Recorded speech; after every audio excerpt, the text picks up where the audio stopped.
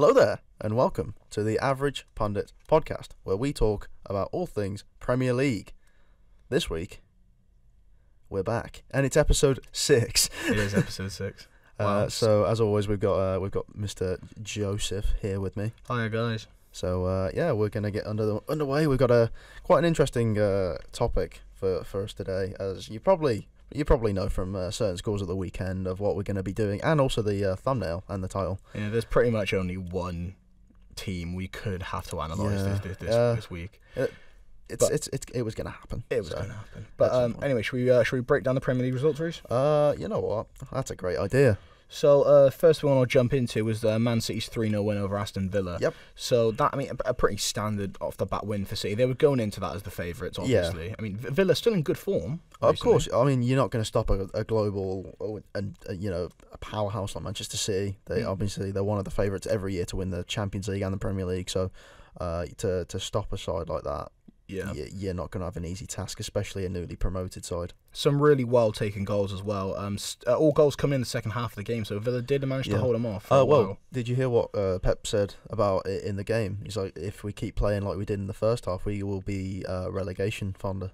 So, that's quite a comment, isn't it? They didn't score a goal, which is, how they played in the first. If you don't score goals, you don't win games. No, that's true. In the famous words of Michael Owen, that might be a catchphrase. I think that's the second time we've quoted Big Mike on this podcast. He shouldn't be such an idiotic pundit. So Man City dominated that game, 64% possession, 26 shots in total on target with 26 shots in total with 10 of those being on target. A pretty standard win for Man City, I reckon. And Ilkay Gundogan's last little bicycle kick, that was pretty tidy. I was watching the highlights and I saw it. I was like, ooh, that's a nice goal. I like that. The only negative from that game realistically was Gundogan's red card. Sorry, not Gundogan. Fernandinho. It's Fernandinho. I'm not the one messing up this week. I'm the one messing up this week. But yeah, again, just a little dimming at the end of the game. But all in all, a pretty competent win. Yeah, it was. Onto a more boring result. Watford 0, Bournemouth 0. There's nothing to really say here. There was a lot of yellow cards. Yeah, not very entertaining at all. Really. Bournemouth had a lot of shots, but registered only a third of them on target, 15 in total, and then 5 of those. It's not a very good return. That's like a Man United return, that is. It's like a Man United return. Bournemouth slightly dominated on possession, but all in all, guys, there's not too much we can really say about that game. Pretty dull. Watford's style of play at the minute, very dull. You can't really get results from Watford at the minute. A more exciting game, though. 2 own goals scored in this game in Brighton versus Everton. 3-2. This could have kind of gone either way. Realistically, Everton have not really been in amazing form. They've had random pockets, but sometimes Everton kind of really do struggle to get the big results over the line. Yeah, and they did again this week. With Everton, they've been spending so much money, and they've had a lot of within the past 5 years or so, their fans have not had an easy ride. They've had a switch in owners, and they just don't know what to do with the money. They bought Cech Tosun and Gylfi Sigurdsson. Sigurdsson's paying them back, but they haven't really had the return that they needed for the ownership that they had. I feel like their signings have been pretty scattered. They don't a lot of Premier League signings. You can look and they make a lot of logical sense. Yeah, but I feel like some of Everton's signings they kind of come from all over the shop really. I think Richarlison was an amazing acquisition, but I can't see him staying for long. His headed goal was actually it wasn't his, was it? It was Adam Webster's, but his shot put it on target. Yeah, and I feel like he maybe isn't world class, so maybe he still needs a little bit of working on, but he can be a really good player. But I don't see him hitting any form of real impact at Everton. He needs to move on. He does. He needs to maybe move abroad, maybe to move somewhere where he's comfortable, and maybe where he's more of a star of a team.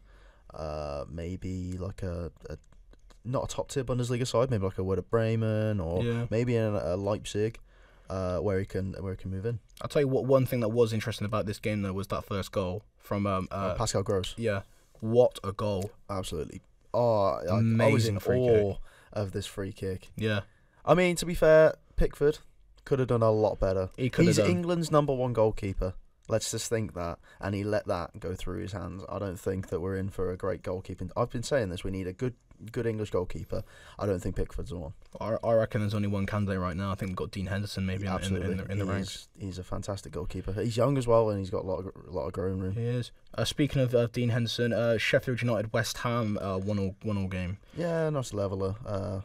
Pretty even. Again, not particularly exciting. Both teams registering 4 shots on target in that game. Yeah, I mean, West Ham, another team that had, 5 years ago, the manager was, the chairman was like, oh yeah, West Ham in the Champions League with their new stadium and stuff, and they've been spending their money on Robert Snodgrass. Yeah, I mean, got the goal. They've got. And West Ham are another strange club, but they've got all of the foundation. They've got a huge fan base. They've got a great big stadium in London. Yeah, they have got money. Because we've seen them spend money. They've got a lot of it. We've seen them spend money, especially Hallow in the summer. Yeah. So they've got money as well, but they're just, again, maybe misplacing it a bit. Who knows? Chelsea Burnley 4-2. You know what? Christian Pulisic, I wrote him off being like not the out and out goal scorer that we thought he might be coming into his first season. But then he goes and proves me wrong on his first start for the team, and he goes and scores a hat trick. I mean, a very convincing hat trick as well. I mean, it was strange to see a Chelsea game where there's no goals on the sheet for Mount or Abraham. That's true. Yeah, it's been a long time. I mean, you've got the assists for both of them. Yeah. For 2 of the goals, but then it is strange that Abraham has taken a step back. But then, I mean, if you've got Pulisic scoring twice in the first half, then you're gonna have a little bit of a step back and try and let him get his hat trick. I mean, overall, a good watch, I reckon. I mean, a really good watch. Yeah, it was the highlights of that game was quite back end to end stuff. Yeah. Obviously, Chelsea were just ramming it down the throats of the Burnley defence. What a lovely image. We now drift on to Newcastle Wolverhampton 1-1 draw. Indeed, 1-1 draw with a red card. Again. A weird result. Wolverhampton again. Just one that looking at the team and the players and everything, you just go in there thinking they're gonna do it, but they just haven't. Yep. It took their right wing back to score. None of their strikers. It was Johnny to equalise after Jamal Lascelles put Newcastle 1 in front. I mean, Newcastle are a strange team as well. Like, they can do really well, when you don't expect it. Like, they beat Man United. They've drawn 1-1 with some team that you expect to get Europa League every year with the players that they have on offer. They've had points off United and Tottenham, haven't they? Exactly. Which is bizarre, to say the least. But obviously Wolves having more of the possession just shows that having possession doesn't really mean a fat lot. See, we're still seeing that midfield partnership of the Longstaff brothers in the team. Again, Sean Longstaff getting sent off. Yeah, what was it, 82nd minute, I think he went off in. But, I mean, all in all, again, a pretty dull game. I mean, Wolverhampton, I predicted them, right? I said it was going to be them or Leicester, which finishes in the top 4. It's looking like it's looking quite confidently like Leicester. Especially, on what we're going to talk about in a couple of moments. Arsenal Crystal Palace 2-2. I'm happy with this result because I'm not gonna lie, I'm not the biggest Arsenal fan. But I mean, the game itself was very interesting. Socrates could have had a double without the VAR decision that ruled his goal out for it was a foul, wasn't it? It was a foul. But I mean, the goals in the 7th and the 9th minutes from Arsenal. This looked like it was going to be a massacre. Yeah, both centre backs got on the goal sheet. I was like, oh, hello, this might be a ravishing game. Yeah. But not to be. Crystal Palace, Milivojevic with the penalty, and then Jordan Ayew about 7 minutes into the second half stuck the equaliser in. Of course, but the headlines of this game wasn't exactly the result. It was the Arsenal captain Granit Xhaka. Yeah, Xhaka getting substituted. What's your opinion on that? I mean, the reception he got was very cold, to say the least, wasn't it? The reception probably didn't help it, but obviously he's your captain. You're supposed to have a level of professional display when you are the captain of a big club, and you look at all the other captains that are in the Premier League. You don't see them stropping off, throwing their shirts around, yelling obscenities. I felt it was a very difficult decision because he's someone who kind of has a bit of a reputation for not having the most level head. Yeah. So I feel like it was always going to be. It could have gone either of two ways. He could have somehow have held his tongue, even though he could have been angry, and he could have just gone off the pitch. Yeah. Or he was going to boil over, and we did see a boil over there. We did, yeah. They're currently holding talks, I believe, with regarding Granit Xhaka's future. So we'll obviously see where that goes. I mean, Arsenal fans have not been the greatest on Xhaka at the minute. So I'm not the biggest Xhaka fan as a player. I mean, I'm not a massive lover of him. I feel like his best football was played at Mönchengladbach before he moved over to Arsenal. It was a well thought out signing. I feel like it made sense. It was something that Arsenal needed. The fact that he is the Arsenal captain raised a few eyebrows because there's no one else who they could have given it to. I mean, there had to have been someone.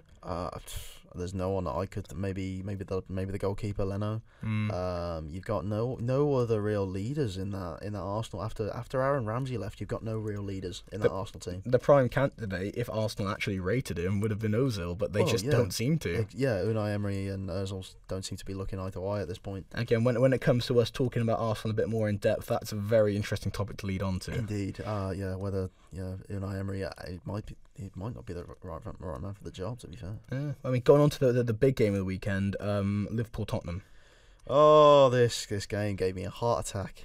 I watched the game live. I tried to get my little Sky Sports stream up, and the graphics were a little blurry. I was like, that doesn't say 0-0, does it? It says 1-0. I switched my game on 2 minutes in. I missed the first goal. I was fuming. Yeah, no, I bet. I mean, the Sky Sports app can be a little bit temperamental sometimes. But I mean, a goal in the first minute with Harry Kane, and I mean that just again proving the kind of player he is. I do love Harry Kane as a striker. He is just complete. He is a complete player. But I mean, I was watching that first half. Gazzaniga had an absolutely blinder of a first half, didn't he? He made 3 or 4 world-class saves in that first half. You had 21 shots in that game. I mean, over half of them on target, to be fair as well. I mean, it wasn't the best Liverpool performance we've seen. Well, no, I mean, but Tottenham weren't good at all. Tottenham were horrible after the first half. They shut down completely, which opened us up to obviously Henderson's equaliser, which was a fairly good strike. Yeah, good taking goal. He took it well, and then obviously penalty in the 75th minute tucked away by Mohamed Salah. I mean, I feel Liverpool are going to continue on this run of form. I still don't see anyone stopping them. Tottenham could have had a go, but obviously it just wasn't good enough. I mean, the fact that we're the only team so far to take points off Liverpool is quite interesting. It's quite interesting, but I mean, I still don't really think Liverpool are having completely dominant performances. I think they are there to be knocked off the perch, and it could happen soon. It could happen. I mean, we're going to Villa Park this week, aren't we? So that's always a tough place to go, and we'll see if the run of form for Liverpool continues. Man United Norwich, a 3-1 win for Man United, a much needed 3-1 win. Absolutely. A pretty convincing performance, I would say. I mean, we had the possession, had an awful lot of shots. I mean, 11 on target, 21 in total. 11 on target is the most that you've put on target in a game in some while, which is a very, very good sign that Man United might be on the up. They might have a chance of finishing in a Europa League position. That's just if they keep up the form. Like Anthony Martial is back and he's scoring goals. Yeah, the first one back was a penalty, but now he's scored one in open field play. This Premier League season has already proven that results can go several ways. So I feel like it'll be interesting seeing the future results. But right now, like you said, Anthony Martial coming back and finding confidence. It's not. I don't like to use the term of finding the goals. I say finding the confidence. Yes. Because that's what's going to keep it up. I mean, you can get the odd goal a game. I mean, getting the odd goal every now and again, but consistency is all met through confidence, and that is exactly what Rashford and Martial need. Oh yeah. The 2 penalties were saved in that game by Tim Krul. Two penalties. Is showing why he is a rather good goalkeeper, in my opinion. But then again, Ralph Farman. What is going on with Ralph Farman? I have no idea. Yeah, he's on loan there. I thought, he is on loan there, but he's just not getting played. I mean, obviously, Tim Krul saving 2 penalties is enough to show that the Norwich manager that he was on the. I mean, I'm guessing he's injured for now. I'm guessing he's injured because he wasn't on the bench. Was he not? No. That's so strange. So I'm guessing he's injured. I mean, that's something again. Maybe I just missed the ticket off there. But I mean, Tim Krul again, convincing performance. Still 3 goals were put past him, but those 2 penalty saves were good. Count that Rashford's first one was awful. Yeah, it was an awful penalty. But you know, at the end of the day, I'm just happy we got that result. Great to see Scott McTominay get on the score sheet as well. I really like McTominay as a player. He's a good young Scottish player, isn't he? He's got a lot of promise. I don't like to admit that as a Liverpool fan, but obviously you've got to give props. And all 3 of the goal scorers they deserve it after the weeks of what they've displayed. They've obviously worked hard after the international break. They've come back. They've got confidence, and hoping for you that Man United are on the ups. I'm hoping so, mate. But I tell you what, although it was a good result for us, it was not the result of the weekend, was it? From previous history makers to the current ones, the biggest away win of all time in the Premier League. Amazing. 9-0 Leicester City, Southampton. Are we allowed to talk about bullying on the podcast? I don't know. This was horrible. It was after a while. I mean, when results like this come in, after a while, it does get quite painful to watch. It was like, because it's kind of like you should just stop now. I mean, you should throw in the towel. I mean, like, isn't 6 enough? I mean, I know we've had some big results. I mean, it was only City the other week who completely decimated Watford, wasn't it? Absolutely. But I haven't felt this level of upset in a game, I think, since the 7-1. Sorry, was it 7-1 Germany? Germany Brazil. Oh yes, it was 7-1, wasn't it? Yeah. Because it was Oscar who got that consolation goal. But I have not seen like the level of disappointment. Yeah. It was just surprise. Like I watched it. I was like, this is insane. Yeah. I can't believe that this is happening. And that is the exact reaction that was invoked at that Brazil-Germany game in the World Cup.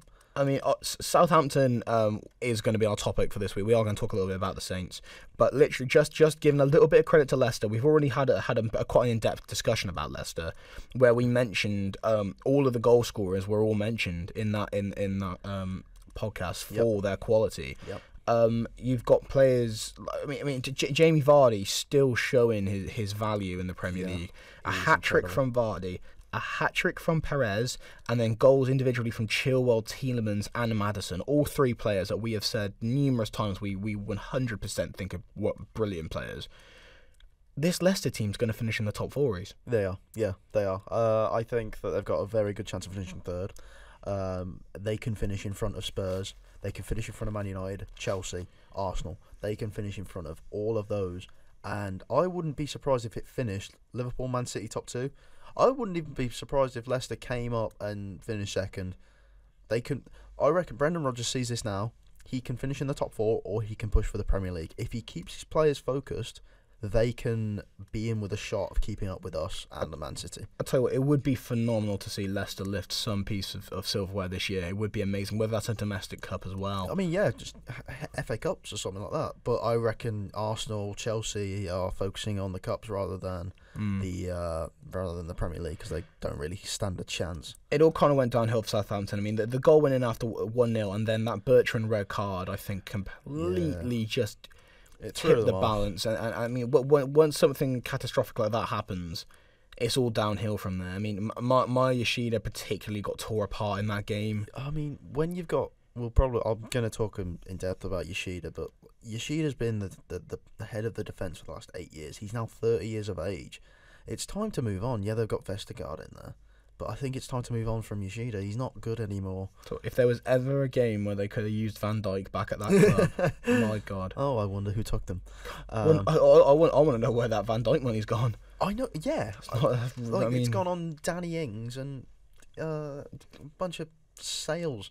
Danny Ings and Che Adams, mate. Yeah. And that Moussa Juniper, who's, again, just a bizarre result. But I mean, again, the magic of the Premier League. Absolutely. I mean, the fact we get to see this. Oyoze Perez, the first since Luis Suarez to score back-to-back hat-tricks against the team. Amazing, isn't it? Yeah. He scored one for Newcastle last season, and then he's first game back against Southampton. He's got a hat-trick again. So I've been critical of Perez. I mean, well, not necessarily critical, but I've been maybe a bit confused by his signing from Leicester. I mean, I've spoke about it a bit on the podcast.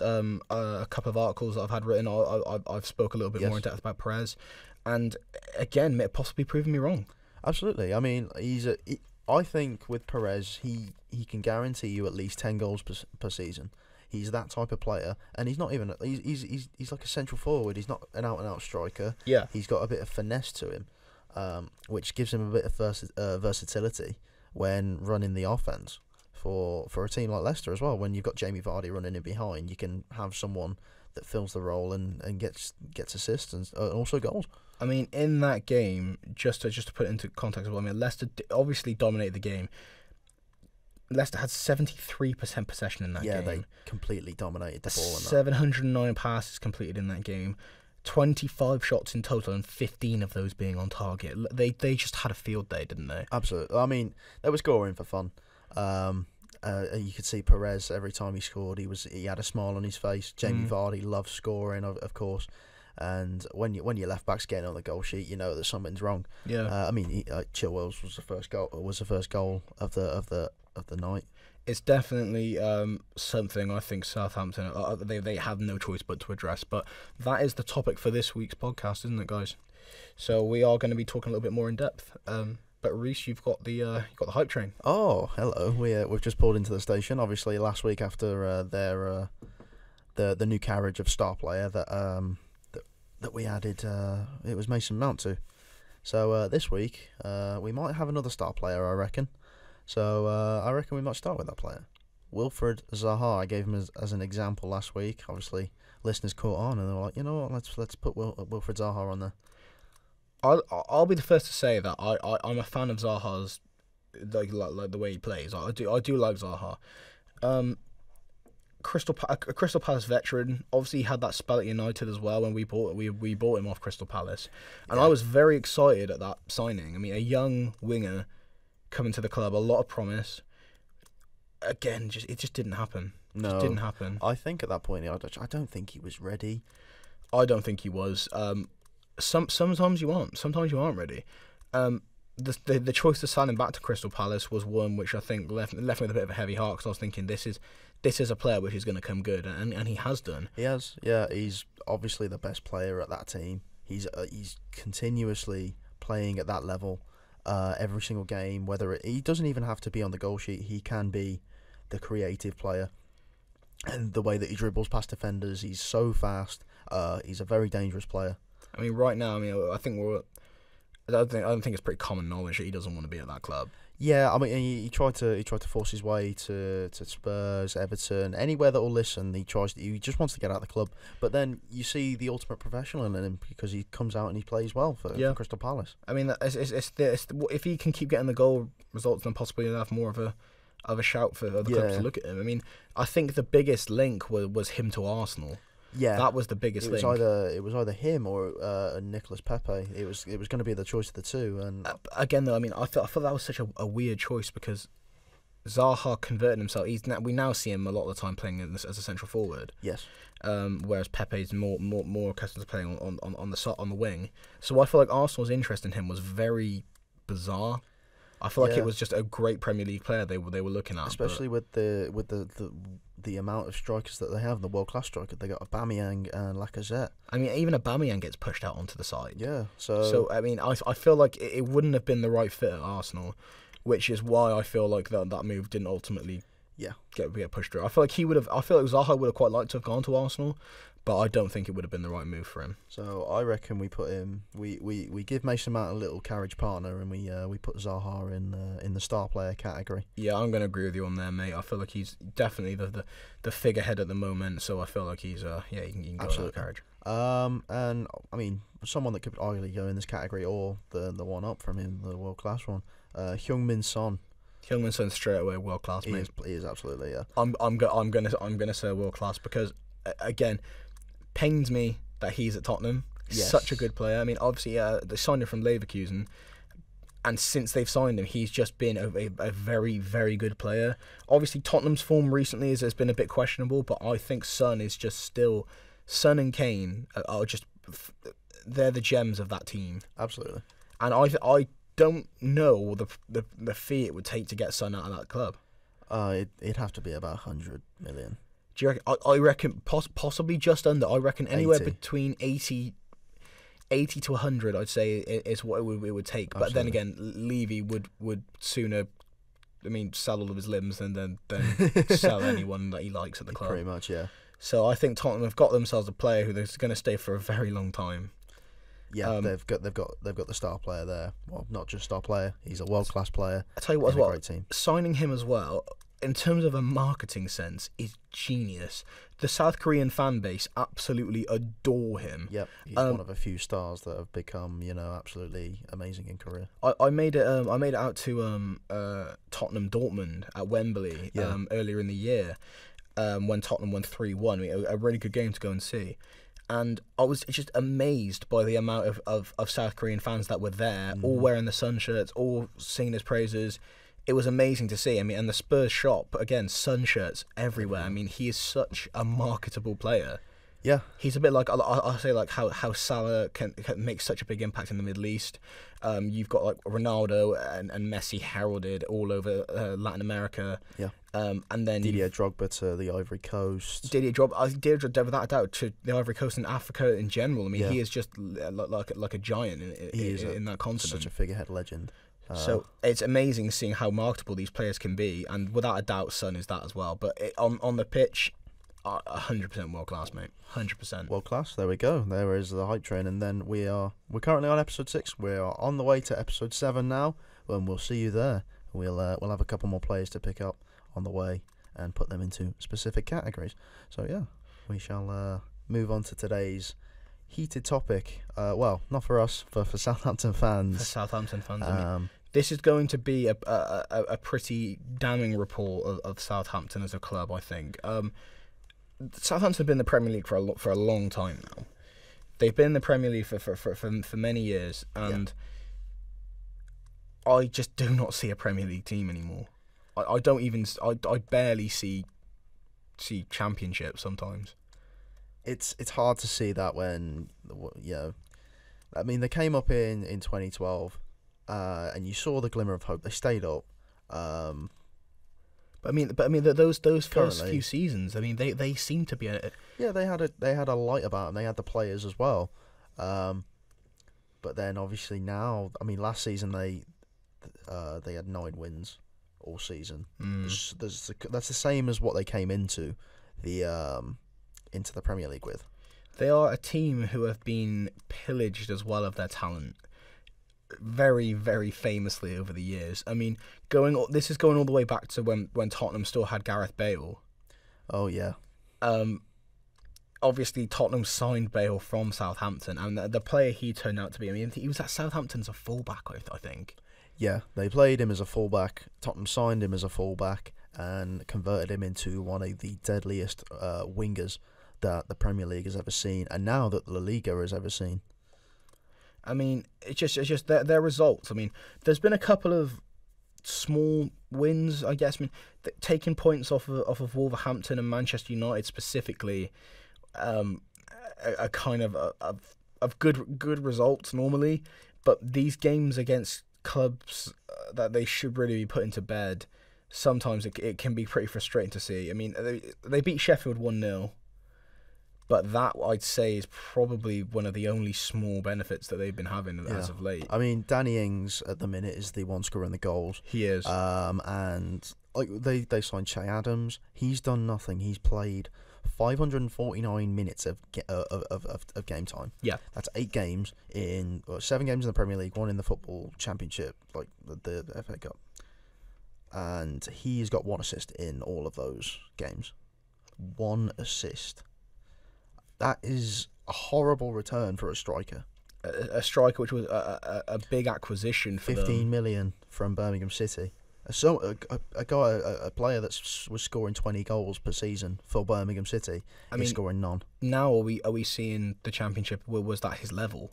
Maybe because it might be a Dwight Gale. We used to talk a lot last season about his form keeps on continuing. We were saying numerous times we think that a Premier League club may come knocking. Yeah, exactly. Like we thought that maybe not a team like Southampton, maybe a team upper, in the upper side of the Premier League, maybe like I think Everton. We were throwing Everton around quite a lot. Everton, like maybe not Spurs, but Everton's, your Wolves. He could be a nice fit for a good team that's going to give him game time. But obviously, we see what Wolves are doing now with Cutrone. Yeah. Che Adams is for the game against Leicester. He was a substitute. He didn't come on, and the game before that as well. He didn't come on at all. So I heard a rumour as well coming out of Southampton that after that shocking result that they suffered to Man City, that the players were going to donate that week's wages to charity. Well, they should have done. I mean, there were a lot of calls in comment sections online and stuff. I mean, I felt sorry for the social media team. Yeah. Oh, I mean, at least no one did a Joleon Lescott and tweeted a picture of their car afterwards. Yeah. So that was good. I mean, keeping your own level-headed, just not saying anything on social media, not blowing up or anything. Just, I think the best thing to do was what the donating of the charity. Players in the Premier League have been very critical for their behaviour after losses. I think a lot of the players at Man United are a prime example. Obviously, Lingard, Rashford, a couple of the other boys, Pogba as well. Sometimes jumping on social media maybe a bit too quick after a loss. Yeah. And that's something which I feel like, to be taken seriously, you should try to avoid. So fair play to the Southampton players. They've all been anyone that's come out and said something, they've been extremely humble about the defeat. Pierre-Emile Højbjerg, former Bayern Munich player at Southampton, he came out and he was issuing a very stern statement saying that they will not see a repeat of what happened again at Manchester City. I mean, hopefully not for Southampton, because at the end of the day, although it's an interesting result, you part of you does hate to see it. Yeah. Because it's decimation. You want the Premier League to be, I don't know what's going to happen every single week. You want it to be tough. You want it to be competitive. And that wasn't competitive, was it? Absolutely not. It was a Sunday League game. The furthest thing from that was like a Sunday League game playing a Premier League club. I honestly, I'd agree with you, mate. It was a horrendous finish. We talk for that game. If we dial it back a fair bit, and we talk about some of the players which have come from Southampton, whether that's come from their academy or they played at the club before they were sold. You've got players that are still knocking around the Premier League now. Players like Theo Walcott, like players like Alex Oxlade-Chamberlain, Nathan Dyer. Oxlade-Chamberlain left there for 12 million to Arsenal. Yeah. Luke Shaw leaving for just under 27 million to Manchester United. Callum Chambers going to Arsenal as well. In that one season, you had your star players Luke Shaw, Adam Lallana, Dejan Lovren, and Callum Chambers and Ricky Lambert all leaving for top four clubs, and I think that's where the slow decline for Southampton started. The last thing you want is to get the reputation of a selling club. Yeah, you don't want to be a feeder club. You want to have the reputation of, you know what, I know we've got these talented players. We don't need to sell them if we don't want to. I mean, if you want to come in at the right price, we'll talk. Yeah, that's what they did for Morgan Schneiderlin. I mean, he went to Man United. He wasn't the best. They got 30 million for that, and bought Virgil van Dijk. So that was fantastic a bit of business. And made a roaring profit on Van Dijk. Van Dijk was getting to the stage where he was always going to leave. He's going to go to a big club. They bought Virgil van Dijk for 14 million. What a signing! And then they sold him for 75. I mean, what an absolute brilliant signing that was for them. You got to think. I mean, with that kind of stat being floated around in the air now. I mean, we all knew what he was doing at Celtic in the first place. Why wasn't other Premier League clubs alert at that time? No idea. You'd always see clips of him rifling free kicks into the nets. Just a great acquisition from them. Yeah. But I mean, lest we forget. I mean, they made a good 75 million profit by selling. Not profit, sorry, but 75 million fee selling them to Liverpool. Yeah. And that money, I mean, where did that money go, man? That transfer window, they sold Virgil van Dijk and Jay Rodriguez for a combined total of £88.52 million. That went on £55 million worth. Guido Carrillo, Mario Lemina, Wesley Hoot, and Jan Bednarek. All of these players that no one Mario Lemina came from Juventus. That was a £15 million signing. I feel like he was a good sign. I feel like he was a good player. But the rest of the money, it's gone nowhere. It really has gone. I mean, Mario Lemina isn't even at Southampton right now. No, he's currently on loan at Galatasaray, which is again utterly bizarre. I mean, he was linked with Manchester United in the summer. Exactly. And last season they let Dusan Tadic go, who was honestly one of their best players right now. We were talking briefly before the podcast started. I mean, Dusan Tadic last season in the Champions League, I would say was arguably top 5 players in the Champions League last season. Yeah. He was outstanding. The game against Real Madrid, it was pretty much undeniably one of the best performances I've seen on a football 100%. Pitch in the Champions League. And he was let go to Ajax from Southampton for £10 million, just over that. It was absolutely incredible. You've got all these players that were brought in, like Vestergaard, Elyounoussi. They bought Angus Gunn from Man City. I don't understand where their thoughts are for these. Maybe they're trying to rebuild, but when you're trying to rebuild with some young players being brought in, you can't keep letting your best players go. No, if you're trying to rebuild, bring in your young players with your star players, with your Van Dijks, with your Sadio Manes. I get that you're not the biggest club, and their morale might drop if they don't want to stay, but you've then got to make a statement, be like, okay, we're not the biggest club yet. Stay with us. We'll get the talent around you every year, and we will form this monster team. I feel like with Dusan Tadic as well. Just again, when they sold him, and maybe he wasn't the most high profile player in the world, but he was certainly one of the better players at Southampton. A few alarm bells should have been rung when it was Ajax were the team who bought him, because Ajax, again, a team predominantly young, but I feel they're not silly. They've got good players at that club. Yeah. And signing him, I mean, that, like I mentioned, that performance against Real Madrid, he's the 9th ever player to get a solid 10 out of 10 rating from the French outlet L'Équipe. Yes. And L'Équipe are extremely in with the footballing world, and a lot of their kind of performances, they hold their ratings, they hold a lot of weight in the football community. So to be one of 9 to get a solid 10 out of 10 rating from them, again, it just shows the kind of player he was in that game and how important he was. It shows his class and how, yeah, exactly like you said, how important he was among players like Matty de Ligt and De Jong. So my God, they could have really used him in that game. Absolutely. They could have used him this season. That Dusan Tadic was the last good Southampton player in that team. After not obviously the transfer window just gone, but before. I mean, if you're talking the transfer window just gone, they signed they sold Matty Targett to Aston Villa, who's obviously getting on the goal sheet there. Yeah. They also signed Charlie Austin, who's maybe a 5-6 goal per season player. He's obviously getting up in age. I mean, if we look at the team they put out against Leicester, they had 3 at the back in that, had 5 in the midfield, 2 up front. Danny Ings and Nathan Redmond were leading the line. Obviously, Danny Ings has been in goal scoring form recently. We briefly referred to Maya Yoshida in how bad of a game he had, and he had an awful, awful game.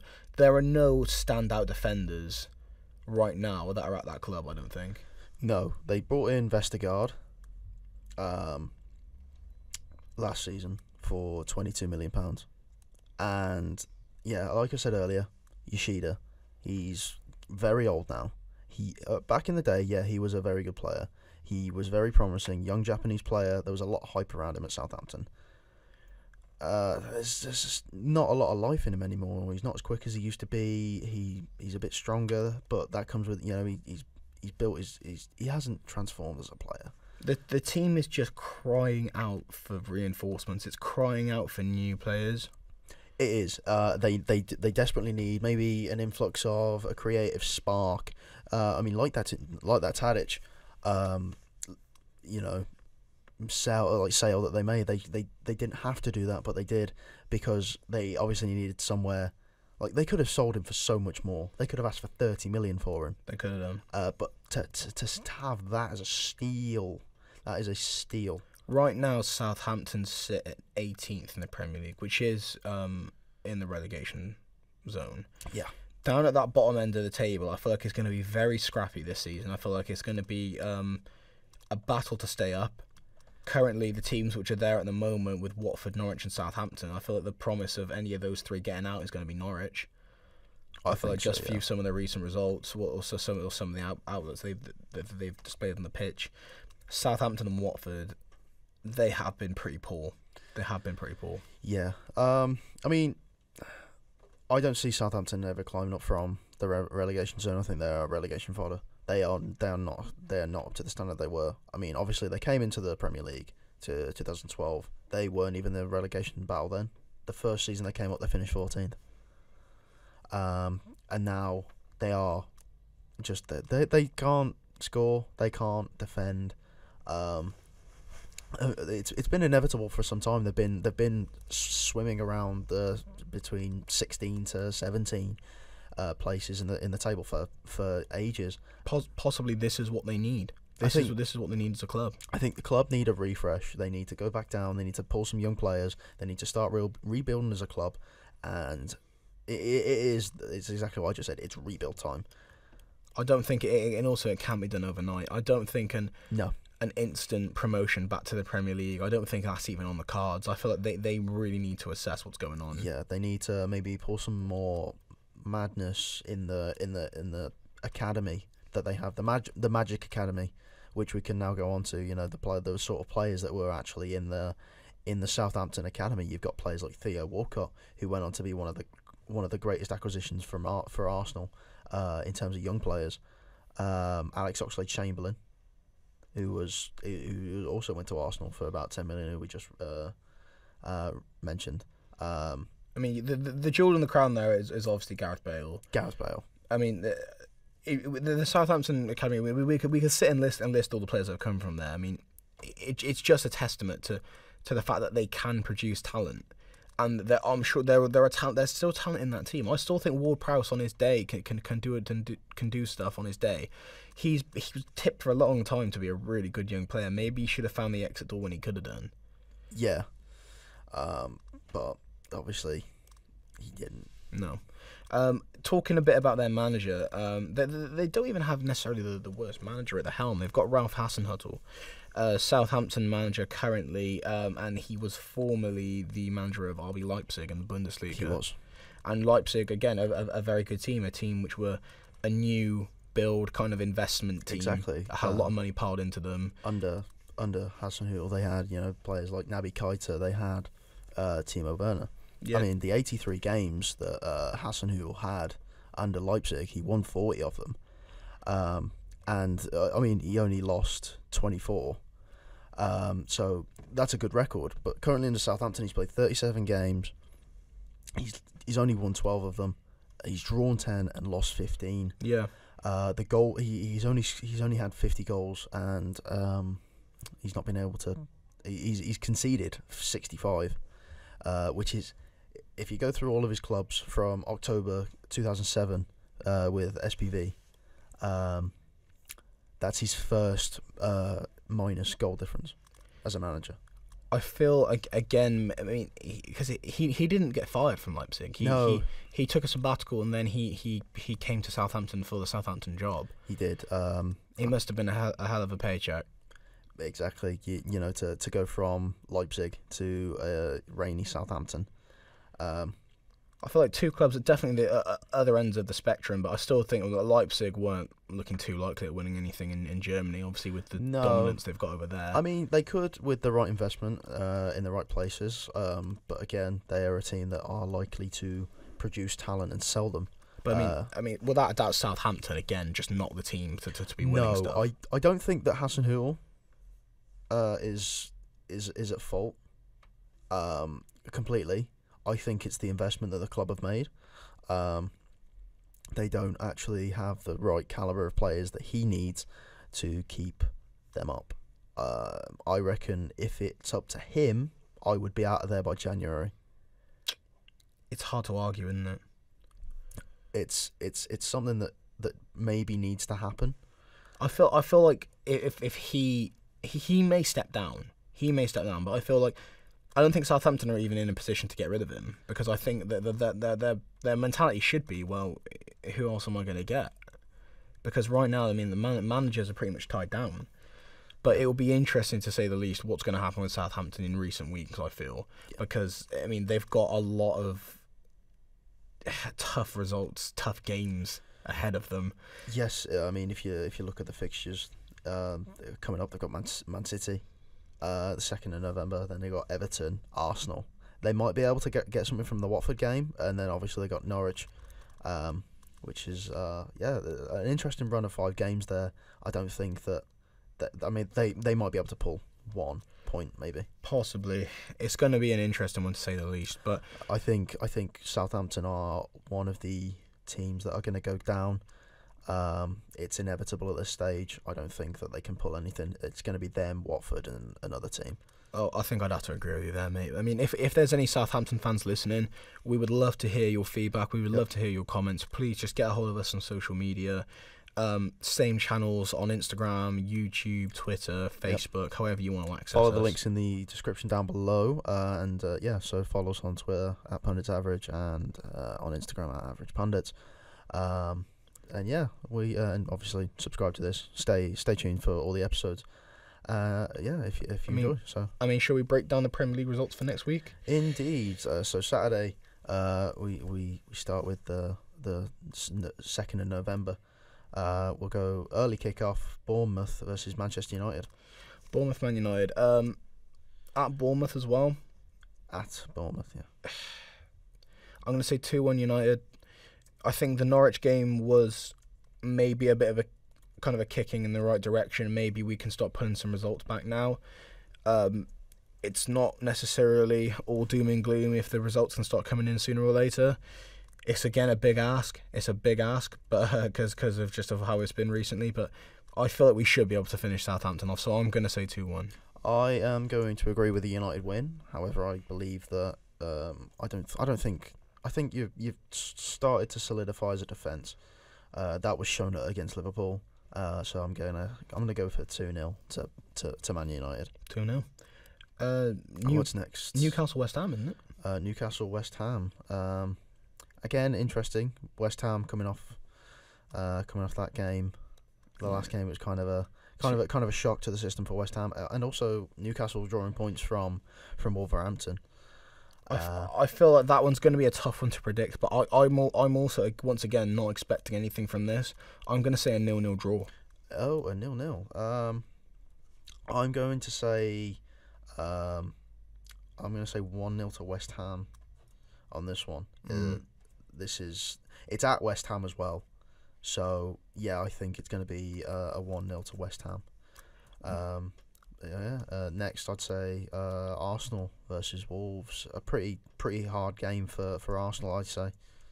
Yeah, I mean, again, Wolverhampton going to Arsenal, top 6. This is the kind of game where Wolverhampton seemingly find the form and then instantly lose it again next week. So, yeah, you know what? Especially with Arsenal dropping points to Crystal Palace, I'm going to say 1-1. Yep, I agree there. I'm just writing that down. 1-1 to it's at the Emirates, but I'd say Wolves have probably got it. Adama Traore can rip the defence apart.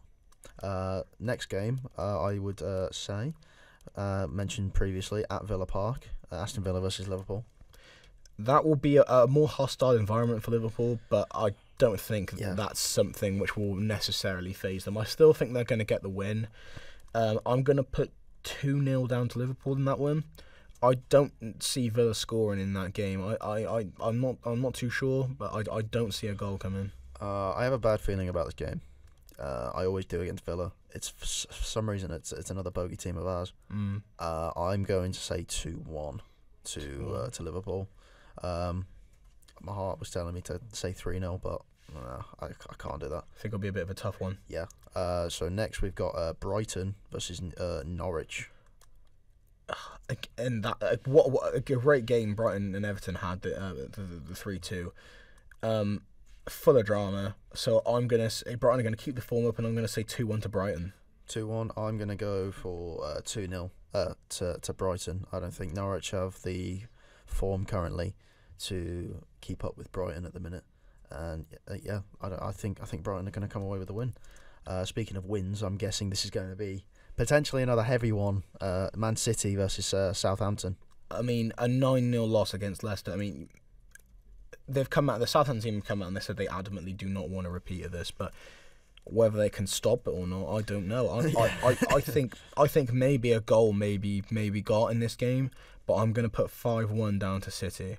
I think that's going to be another high scoring game. I don't think it'll be so high. I think I might go realistic. Not quite 6-1. I'm going to go 3-0. 3-0. It's a safer prediction, I think, but who knows with Man City? They might see Leicester's and be like, oh, let's go for 10. Yeah, you never know. Let's try and net 10. But yeah, 3-0 to Man City on that one. It's at the Etihad. It is. It's quite a daunting place to go. I mean, it doesn't really fill the fans, but the stands. But oh well. Yeah. Next one, Sheffield United versus Burnley. That will be a pretty even game, I think. The Blades currently sit at 8th in the Premier League. Yeah. So I mean, they've had some good results. At Sheffield as well, I'm gonna say 2-0 to Sheffield United. 2-0. I think that one's a very tough game to predict because again, Burnley haven't exactly been in terrible form. No, Burnley are doing. They're holding their own in the Premier League currently. They've got some good goal scorers, and that's why I think they are maybe gonna bite back and hit a goal. But Sheffield United to win 2-1 for me. That'll be an interesting game to see nonetheless. Yeah. And then what about what's this one? Watford Chelsea versus Chelsea at Watford. The later kickoff on the Saturday. I think home and away for Watford is pretty much the same recently. I don't think there's any change in the atmosphere. I'm going to go for I'm going to go 4-0 for Chelsea. 4-0 for Chelsea. You know what?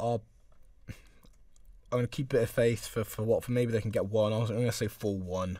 I think Chelsea are going to knock quite a few past them. They're going to have a field day. Yeah, I mean Mason Mount. I mean they netted 4 this weekend, so I think they've got a chance of netting 4 again against the lesser side. Yeah, I mean Sunday's game could be quite an interesting a fixture. You got Leicester Crystal Palace. Yes, 2 teams that are obviously in pretty good form.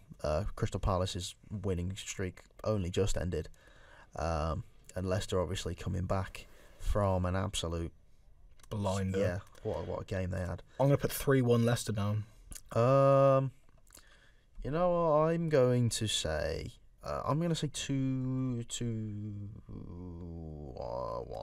2-1. 2-1. Yeah. Okay. To Leicester. So what was yours? 3-1. I said 3-1 for that one, mate. I reckon. And then the final result of the weekend, final game of the weekend rather, we got Tottenham Everton at Everton. It's not an easy place to go, especially for Spurs now in their recent run of form. They're not doing very well. I think this is going to be a really, really poor game. I don't think it's going to be a good watch. But you know what? Why not? 2-1 Everton. 2-1 to Everton? I'm going to throw a spanner in the works. I'm going to say 2-1 Everton. Wow. I feel like it could be an upset. I am going to go for 1-0 to Tottenham because I don't think it's going to be a very interesting game. If I watch any football this weekend, it's going to be that Palace Leicester game, and then I might bin off the Spurs game and watch the highlights because neither team possess any style of play that I like to see. Not right now. But I mean, there we go, guys. We have our Premier League predictions for game week 11. So yeah, if you enjoyed listening to this, maybe just casually, so yeah. Leave a like on the video. Share it maybe if you want to. Go follow all of the credentials on the screen currently, our Twitter and our Instagram. The link of the video will also be in our Instagram. So yeah, as always from Reese and from Joe, we hope that you enjoyed the podcast. And yeah, we shall speak to you next Wednesday. Yeah, brilliant. Thank you, guys.